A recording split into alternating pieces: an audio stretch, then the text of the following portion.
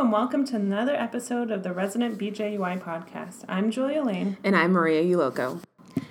Today we are reviewing the BJUI article titled Investigating the Mechanism Underlying Urinary Continence Recovery After Radical Prostatectomy, Effectiveness of a Longer Urethral Stump to Prevent Urinary Incontinence. This study from Kanazawa University School of Medicine in Japan is a prospective descriptive cohort study which included 185 patients undergoing robotic-assisted radical prostatectomy. This study addresses a focused question regarding urethral length and its effect of continence. In this study, they assessed MRI-based images of the distal end of the membranous urethra to assess urethral stump length.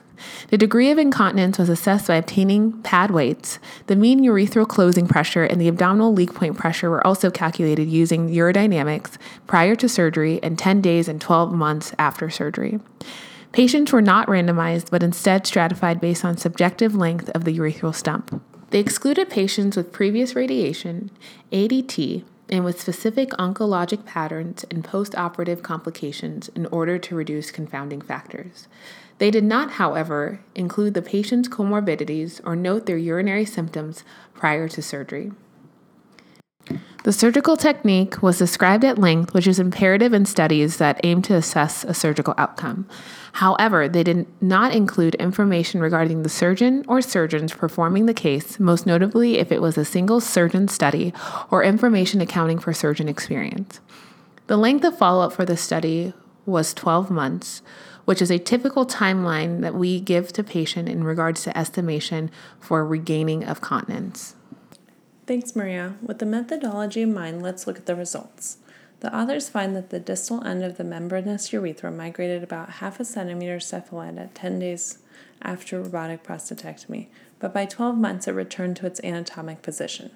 At the 10-day mark, there is also a significant increase in the 24-hour pad weight test and decrease in the MUCP and the abdominal leak point pressure. But unlike the urethral migration, which returned to baseline, these markers improved but never returned to baseline. Nerve-sparing and intraoperative urethral stump length, which were both subjectively reported, tracked how much the urethra migrated, as well as continence outcomes.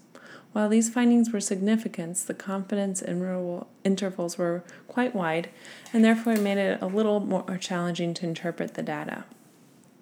Clinically and intuitively, I think the results of this paper match what we see in practice, and therefore the results are believable. Furthermore, the anatomic description on the chronological MRIs is really valuable. It would have been nice, however, to see more granularity in the methodology and the results. Specifically, the inclusion criteria and the blinding of the outcomes assessor and the follow-up of patients in order to provide readers with more confidence in the results. There are several applications of this research. First, this type of descriptive study I think is paramount in helping us counsel our patients perioperatively. One caveat to this is that readers should be aware that the Japanese population with a mean BMI of 24 and prostate size of 39 grams in this paper might not represent their own patients' parameters. Secondly, this research also helps us understand the anatomy of incontinence and hopefully develop future technical innovations to prevent or better treat prostatectomy incontinence. The findings are in line with prior research, and now several studies have shown that urethral length and surgical techniques are correlated to return of continence. It's helpful that this study also provides an anatomic relationship for this to explain this finding. In summary, the authors objectively measured pelvic anatomy after prostatectomy based on MRI and showed that the membranous urethra migrates cephalad immediately postoperatively, but over time it returns to its orthotopic position. This variation appears to correlate chronologically with the return of continence, and while there are some methodological questions in the air with this study, overall we think it is believable. This type of research makes us hopeful that we can figure out a way to refine our surgical technique in order to give patients better cancer survivorship.